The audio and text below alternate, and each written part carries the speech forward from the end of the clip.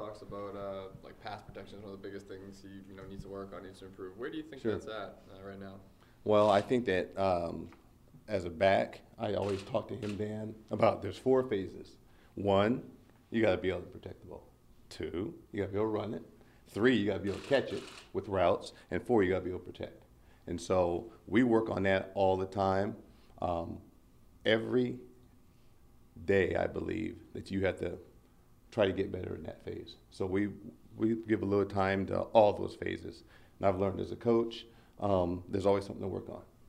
Either we're not quite where we want to be in the running game, we're not right where we want to be in the route running, or we're not where we want to be in the pass protection. So we're going to continue to work all of our fundamentals. I know that's usually the biggest transition for a back coming from college to pro is in pass protection. That's one of the big things that we're going to work on, but I won't overemphasize that more than others because then other things fall off once you do that. There's been a handful of moments in the last 2 games, I think, where maybe they weren't his best pass blocking moments. What do you make of that? What I make of that is the coach needs to do a better job right here of putting him in situations where that he's going to hold up in protection. Obviously, he gives us a lot in a lot of areas. Defenses are going to try to attack him. I would, and try to keep him in the pocket. And he'll have to make sure he finds a way to hold up. And we'll continue to work on that as the other things that we have to do too. Because that's one part of his game that,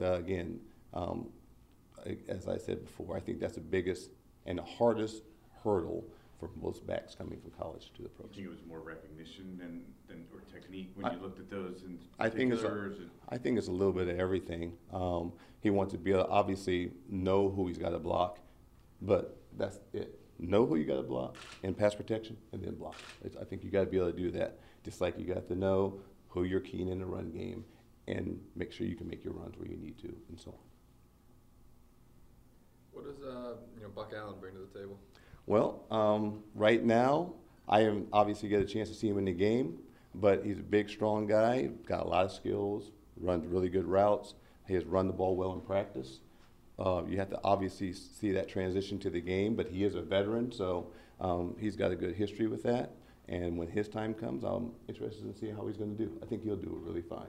But that time will come because the tape will show everything you need to see, in my mind.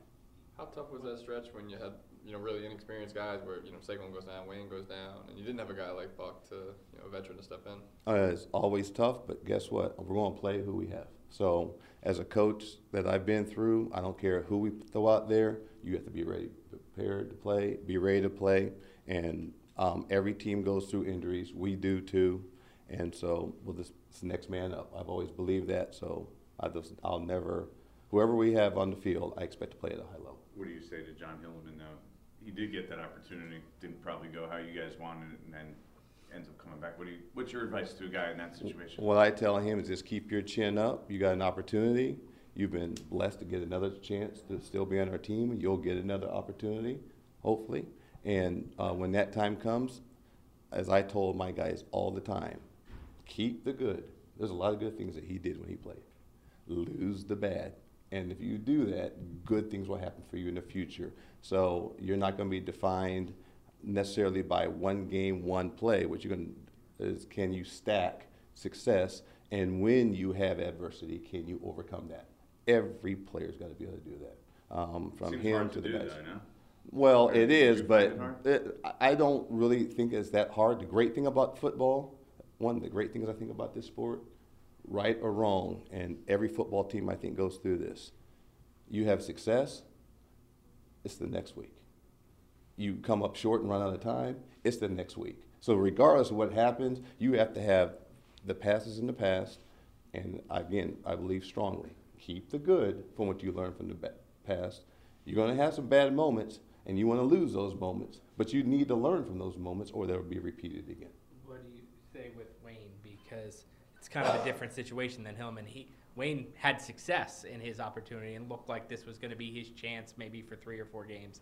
And then he gets hurt, and now he's, no one would argue this, but he's back to the 2 or 3, 4 snaps a game because Saquon's back. What do you say to him? Because he kind of missed his opportunity through no fault of his own. Right. Well, with the back specifically, but in general in the NFL, injuries are part of the game.